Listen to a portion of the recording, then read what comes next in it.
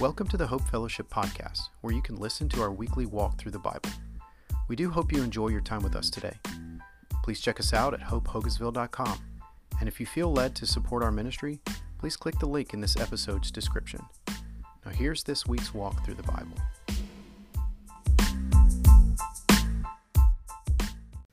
So let's read these words together. Job chapter 5, verse 8 through 13.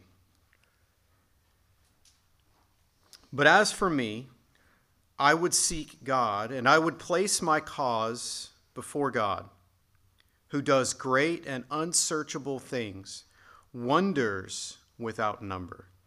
He gives rain on the earth and sends water on the fields, so that he sets on high those who are lowly, and those who mourn are lifted to safety. He frustrates the plotting of the shrewd, so that their hands cannot attain success. He captures the wicked by their own shrewdness, and the advice of the cunning is quickly thwarted. Job was reflecting on these things about God and trying to resolve in his heart that he would seek God and trust God to plead for his case, and he was trusting that God is a God who does great and unsearchable things, and Job is testifying with his heart that he sees that God is a God who does wonders without number, and God is also a God who stops the wicked in their tracks. Sometimes wicked people plan and scheme things that would cause us great harm, and sometimes God puts a stop to that, and he causes them to be frustrated in their plans. Today, I think we see a little bit of an example of that in what God does for Peter and the church. So let's take a look at that in Acts chapter 11, or Acts chapter 12, starting in verse 1, and walk through that story together.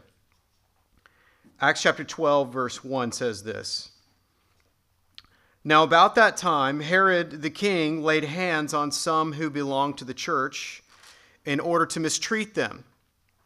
And he had James, the brother of John, put to death with a sword.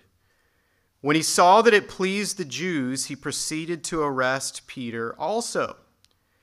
Now it was during the days of unleavened bread. And when he had seized him, he put him in prison, delivering him to 4 squads of soldiers to guard him, intending after the Passover to bring him out before the people. Let's just pause there for a second. First of all, Herod the king was arresting people that were belonging to the church, and he arrested James, the brother of John. Now you might remember in Matthew chapter 4, we read about Jesus selecting the first disciples. In Matthew chapter 4, verse 18, it says, Now Jesus was walking by the Sea of Galilee, and he saw 2 brothers, Simon, who was called Peter, and Andrew, his brother, casting a net into the sea, for they were fishermen. So 2 fishermen that he called, and Jesus said to them, Follow me, and I will make you fishers of men. So Peter and Andrew, fishermen, called by Jesus. And then in verse 20 it says, Immediately they left their nets and followed him. Going on from there, he saw 2 other brothers, James, the son of Zebedee, and John, his brother, in the boat with Zebedee, their father, mending their nets. And he called them. And immediately they left the boat and their father and followed him. So the first 4 disciples were Peter and Andrew and James and John. Followers of Jesus Christ, disciples. We've read a lot about the disciples in Scripture. And you read the Gospels and you read how they walked with Jesus and spent so much time with Christ. But here in Acts chapter 12, we see James, the end of James's ministry on this earth. So it's kind of a contrast between what happens with James and what happens with Peter. But let's not forget, in context, the entire life of Peter, because it's not long from now that Peter will also meet a similar end. He was crucified, and we remember that he requested to be crucified upside down. But in this case, in this moment, the Lord rescues Peter. So there are times when God rescues his people for the sake of continuing the ministry that God is doing through those people for a season. But then there are times when the Lord says that it's time to be done with your work here on this earth. And one good thing to remember is that that it is appointed unto man once to die. Scripture tells us that we are all looking forward to that time when the Lord says our time is up on this earth. But ultimately, it's in the hands of God to choose when and how. And in this case, James meets his end. Let's read a little bit about that. It says, James, the brother of John, and this is in Acts chapter 12, verse 2. James, the brother of John, and he had James, the brother of John, put to death with a sword. And when he saw that it pleased the Jews, he proceeded to arrest Peter. So he killed James by putting him to death, and it made the Jews happy. And you remember the Jews all along. These were people that they believed in God. They thought they were honoring God with their lives. They thought they were faithful to the Lord. After all, they were God's chosen people. And they were seeking to be obedient to the law of God, or at least in religion, they were trying to give the appearance of obedience to God's law. In many cases, they really didn't honor God with their hearts. They didn't really desire a relationship with God, their Creator. They just wanted the promise of God. They just wanted what God could give, and they wanted to be special. And so they wanted to give the appearance of by way of some version of self-righteousness. They believed they were right with God, but they weren't. They had missed their Savior. They missed Christ. They had rejected Christ. They looked for the Christ, but when Jesus the Nazarene came, who was the Christ, they crucified him and considered him to be a blasphemer, not actually the Christ. And so the Jews hated the Christians, those who were followers of Jesus the Christ. And so when Herod the king proceeded to kill more of the Christians, just like Paul was doing, or Saul at that time, they rejoiced and they got excited about it. And because it made the Jews happy, the king thought, well, I can do more of this. It'll make my people happy. Dragging out Christians and getting more of my, unifying the kingdom, because he had kind of a division within his kingdom. He had Jews and Gentiles and Greeks and Jewish people of Jewish origin that were all pulled together in his kingdom, but yet they were divided by religion and by culture. And he thought, well, if I can kill Christians and that unifies my people, then that's a good thing.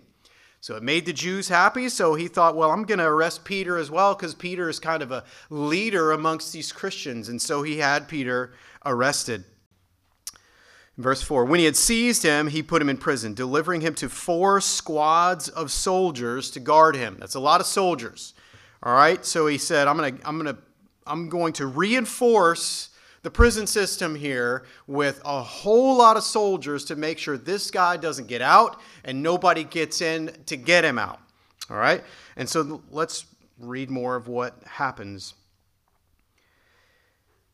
Intending that after the Passover to bring him out before the people. So Peter was kept in prison, but prayer for him was being made fervently by the church to God. Now we're going to come back to that fervent prayer that was being made by the church. And on the very night when Herod was about to bring him forward, this is in verse 6, Peter was sleeping between 2 soldiers bound with 2 chains. Now it's kind of an interesting statement, kind of an interesting fact that is recorded there. It's believed by tradition that when people were held in prison, especially important people, they would attach a chain to the right hand of the prisoner, and then with the other end of the chain, they would chain it to the left hand of one of the guards, giving the guard the freedom to use his right hand, to use his sword, or to restrain the prisoner if need be. So they would have one prisoner or one guard that was chained to the prisoner at all times to make added precaution to make sure that the prisoner did not escape. But in this instance, he makes the statement that there were two soldiers and Peter was bound by two chains. There's not a lot really said here in Scripture about this, but it's implied and it's believed that Peter was chained by both arms. One arm to one guard and the other arm to the other guard.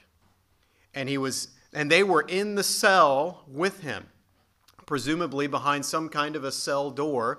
And outside the door, there were squads of soldiers to make sure that they did not escape. So you can kind of imagine the scenario in which they were trying to make sure that Peter did not escape prison.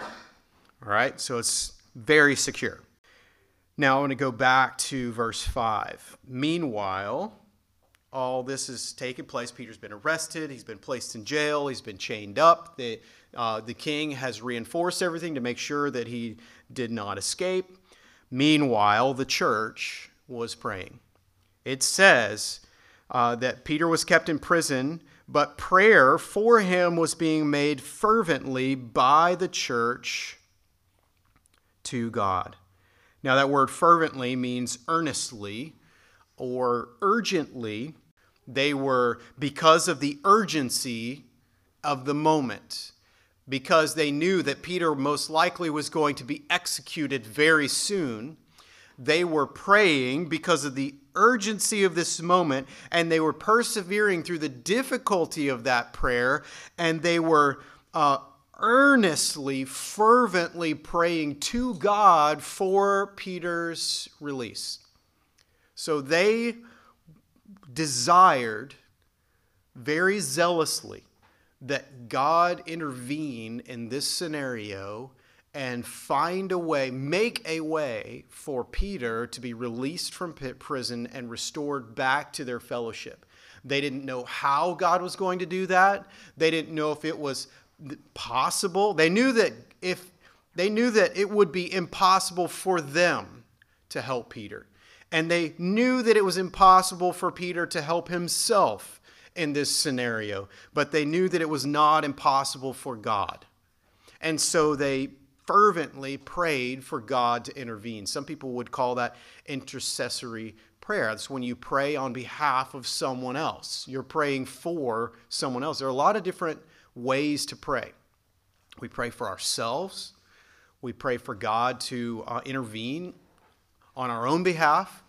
We pray prayers of confession. We confess where we have sinned against God, and we ask the Lord to help us to repent. We pray prayers of thanksgiving, where we give thanks to God for the things that we see that God has provided for us and that He's given to us. We pray prayers of praise. We praise the Lord and worship God for just simply proclaiming His goodness, much in the same way that we sing these songs. In a lot of ways, when we sing these songs, these are prayers of praise. We are praying to God and praising the Lord in that way.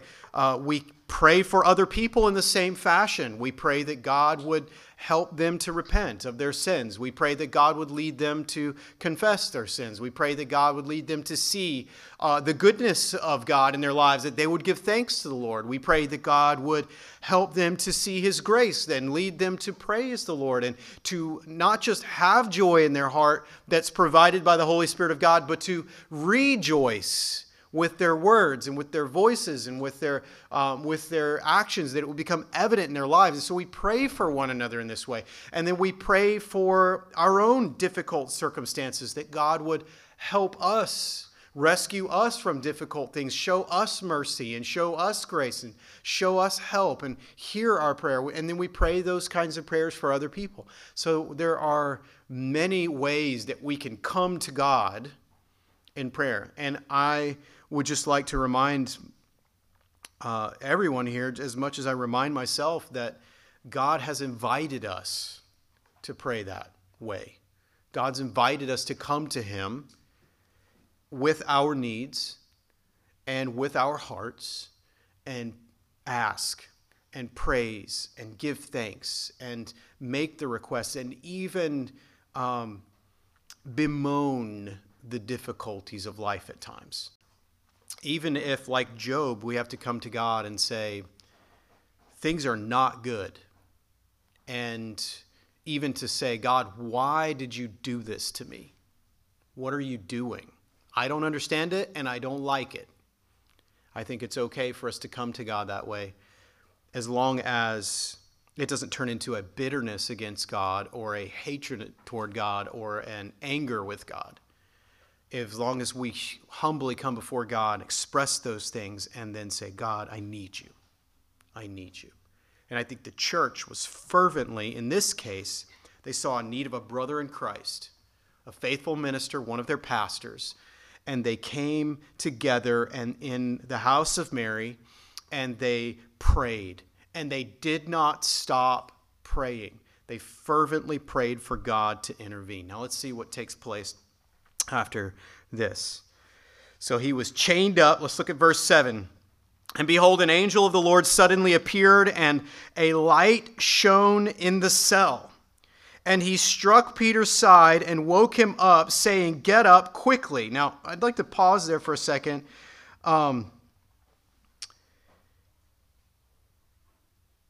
Here in the cell, the angel appears, a light shines, and he has to strike Peter on the side and tell him to wake up.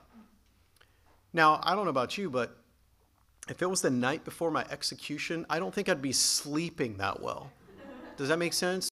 Right? And I imagine this was one of those situations where things were stressful, things have been intense for him. He probably needed sleep, but even in the middle of that exhaustion, like I probably would sleep very fitfully, and I probably would be thinking, these are my last hours. I don't really want to sleep. I want to be thinking about other things, maybe praying for. In this case, there's not a lot for him to do, really. He's got his arms chained up, and he's laying in a cold cell and can't go anywhere. But maybe he could share the gospel with the soldiers next to him. Presumably, he might have already done that. You know, he probably already had some conversation with his captive audience there in prison with him, right? He's probably, you know, on other occasions we see of the apostles that have been arrested, put in jail. They were singing songs and all these kind of things. This is kind of common. It's kind of strange to see the heart and the demeanor of the people that are in prison about to be executed. Singing songs, praying, sharing the gospel with the guards, sleeping. What does that say about the mindset and the heart of the individual that's been arrested? I think it speaks to the fact that there is some kind of a peace that the Lord had given them in that moment that gave them the ability to rest, gave them the ability to just kind of say, Lord, I'm in your hands and I am at your mercy. It's a peace that passes all understanding. And in this instance, God was with Peter. Peter was at peace. The Lord woke him up, sent an angel to wake him up, and he said, in verse 8, he says, and the angel said to him, gird yourself and put on your sandals, and he did so. And he said to him, wrap your cloak around you and follow me. And he went out and continued to follow, and he did not know that that what was being done by the angel was real, but thought he was seeing a vision. All right, so the angel wakes him up, tells him to put your sandals on and put your cloak on. So at this point, he's not chained anymore because he's able to put his shoes on. He's able to put his jacket on. And the angel says, follow me. And he walks through the prison doors and out past the prison guards. And miraculously, all of this doesn't affect him. The chains don't affect him. The doors don't slow him down. The prison guards don't slow him down. He's just following the angel right out the door. And it's so mysterious to him. He thinks he's dreaming, or he thinks he's having a vision from God. The Lord's showing him something before his death. And this is what he says in verse 10. When they had passed the first and second guard, they came to the iron gate that leads to the city, which opened for them by itself. And they went out and went along on one street, and immediately the angel departed from him. So he's leading him out. the gate of the city opens by itself, which is usually a very large gate that takes several people to open. It opens by itself. Peter walks right through, and the angel disappears. And so there he kind of wakes up and realizes that, wait, this isn't a dream. Wait, this isn't just a vision. This is for real. That happened. And then verse 10, it says, when they had passed the first and second guard, they came to the iron gate that leads to the city, which opened for them by itself. And they went along one street, and immediately the angel departed from him. When Peter came to himself, he said, now I know for sure that the Lord has sent forth his angel and rescued me from the hand of Herod and from all that the Jewish people were expecting. Now notice here that he's not giving the angel credit for saving his life. He's giving God credit. He immediately knew that it was God who rescued him. The angel was a servant of God. The angel was doing what God commanded the angel to do. He wasn't acting on his own will. He was acting on the will of God. The angel was sent by God to set him free. So it was the Lord who set him free. And it's good to remember when we're praying and when we're going through life and when we see God answer prayer or when we see God do something miraculous in our life or simply see that God helps us on a day-to-day basis to recognize that things that happen for our good, they're not just coincidence. They didn't just happen.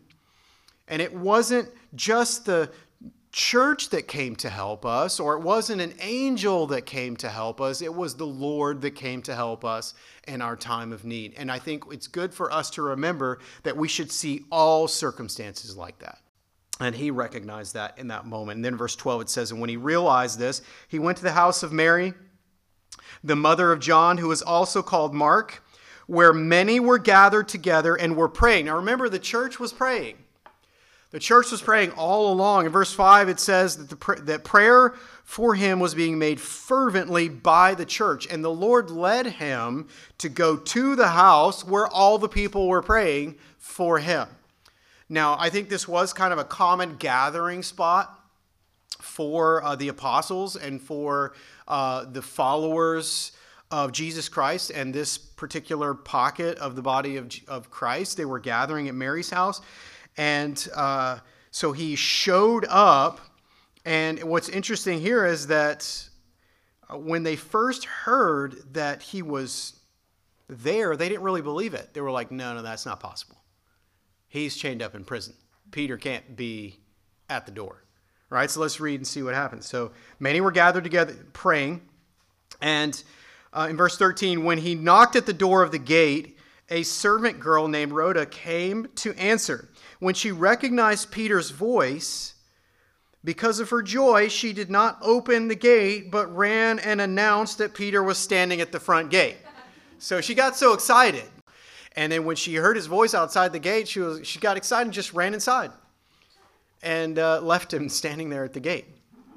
And then she went and told him, hey, he's at the gate, but they didn't really believe her. Let's read and keep reading. It says, left him standing at the front gate. Verse 15, they said to her, you are out of your mind. But she kept insisting that this was so. She said, this is Peter. But she kept insisting that this was so. They kept saying, it is his angel. They thought maybe he had already been killed. It's hard to know what they meant when they said, we believe that it is angel. They thought maybe it was his ghost. Maybe it was the spirit of Peter, or maybe it was Peter's guardian angel or something like that. So they weren't really sure what to think of that. And so verse 16, it says, Peter continued to knock at the gate. And when they had opened the door, they saw him and were amazed. And I think this is a really good example of a story where God does answer prayer. God shows us that he answers prayer, and he shows us that he does come to our aid. And he does work in prayer. And they were amazed. They were captured by the fact that Peter actually was standing at their doors, completely surprised. In verse 17 it says, but motioning to them with his hand to be silent, because the Christian church was being persecuted at this time. They were hiding in Mary's house. This is why they weren't meeting in a public place. They were hiding in Mary's house. They were huddled together praying all night long, most likely all weekend long, for him to be released from prison, and he motioned to them to be silent so that nobody would hear that he was there, and he described to them how the Lord led him out of prison. And he said, report these things to James and the brethren. Now, this is obviously not James, the brother of John. This is a different James. There's a little debate as to which James it is. It could be James, the brother of Jesus, which would be the James that most likely wrote the book of James in the Bible. All right. So James, report these things to James and the brethren. Then he left and went to another place. We'll read the rest of those verses next week. So he gets to them and he says, report all these things to the brethren. He told his story about how the Lord led them out. Now, a few things that I'd like to just kind of land on this morning as we look at this example of God doing great things and the Lord using his church. One is the question, does God use prayer? And is prayer important for us as a church? And the answer to that is yes. It is very important for us to pray. And yes, God does use prayer. Now, I believe that God does what God wants to do. If God wanted to set Peter free, he could have set Peter free with or without the prayers of the church. God can do whatever he wants. However, the question is, would God have set Peter free without the prayers of the church? We don't know that. But what I believe that it was the Lord's will to set Peter free with the prayers of the church. And we see over and over and over and over again throughout Scripture God leading his people to pray, and God responding to prayer, and God using prayer to work on behalf of God's people and on behalf of the world around us. God uses prayer to save people, to save lives, and to intervene on our behalf. In fact, in the book of Acts, we've already read several instances where the church gathered together and prayed. That first thing they did in the upper room when they were short an apostle, because Judas betrayed Jesus and was killed and killed himself. They needed a 12th apostle, and so they prayed.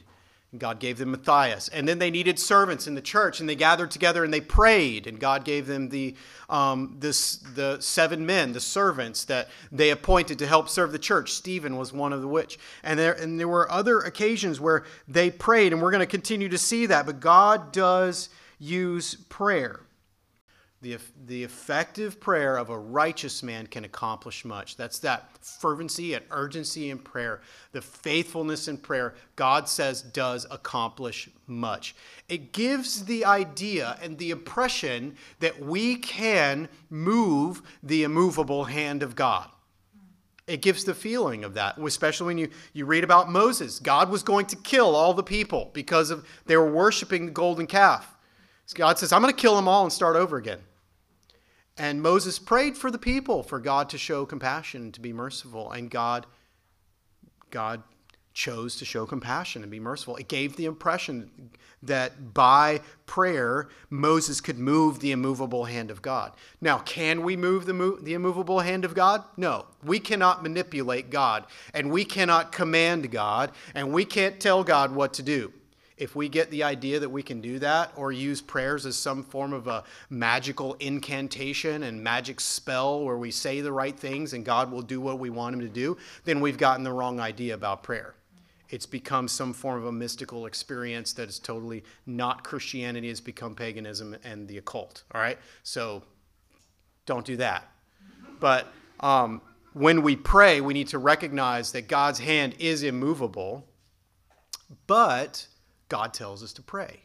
And we need to pray in faith, believing that God hears our prayer and God will respond to our prayer. So it's kind of a little bit of a paradox, a little bit of a mystery. We don't really know how the two go hand in hand, but they do. God uses prayers.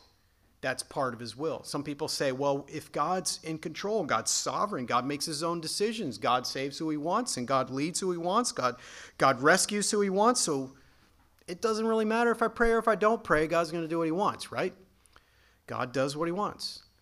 But when we pray, we're being obedient to the Lord, and God is using us in his will, and we are part of God doing what he wants. He doesn't want to set Peter free without the prayers of the church. And then also, why would you want to skip out on the blessing of being part of praying for the church and seeing God answer the prayers and set Peter free? Wouldn't it have been a blessing to have been in the upper room that day? Or been in that room where they were all gathered together praying for Peter, and then to see Peter show up at the door and hear that testimony? Wouldn't it have been awesome to be part of that group of people? To be blessed with the knowledge that God used your prayer to rescue one of your brothers in the faith. There's a blessing in being part of being used for God's will. That's one of the... Praying is not just about getting what we want. Praying is about being part of... being in relationship with God. Being part of what God is doing. Being part of God's will. Being part of God's work. Job chapter 5, verse 8. And as we read this, just like to encourage you to consider that this could be the prayer of our heart, should be the assurance of our heart as well. But as for me, I would seek God, and I would place my cause before God, who does great and unsearchable things, wonders without number. Pray that God would assure you that he is a God who does great and unsearchable things and wonders without number. That God would remind you of that and keep that in your heart and your mind. And when you pray, that you would remember that. Remember that he is a God who can do unsearchable and great things. Pray that God would give you that faith. And then seek the Lord and ask the Lord to plead your cause. I'd like to read this. It's a little excerpt from the prayers of the collection of Puritan prayers and devotions. It says this in regards to prayer. In prayer, all my worldly cares, fears, anxieties disappear and are as little significance as a puff of wind. In prayer, my soul inwardly exults with lively thoughts at what thou art doing for thy church. And I long that thou shouldst get thyself a great name from sinners returning to Zion. In prayer, I am lifted above the frowns and flatteries of life and taste heavenly joys, entering into the eternal world. I can give myself to thee with all my heart to be thine forever. In prayer, I can place all my concerns in thy hands to be entirely at thy disposal, having no will or interest of my own. In prayer, I can intercede for my friends, ministers, sinners, the church, thy kingdom to come, with greatest freedom, ardent hopes, as a son to his father, as a lover to the beloved. Help me to be all prayer and never to cease praying.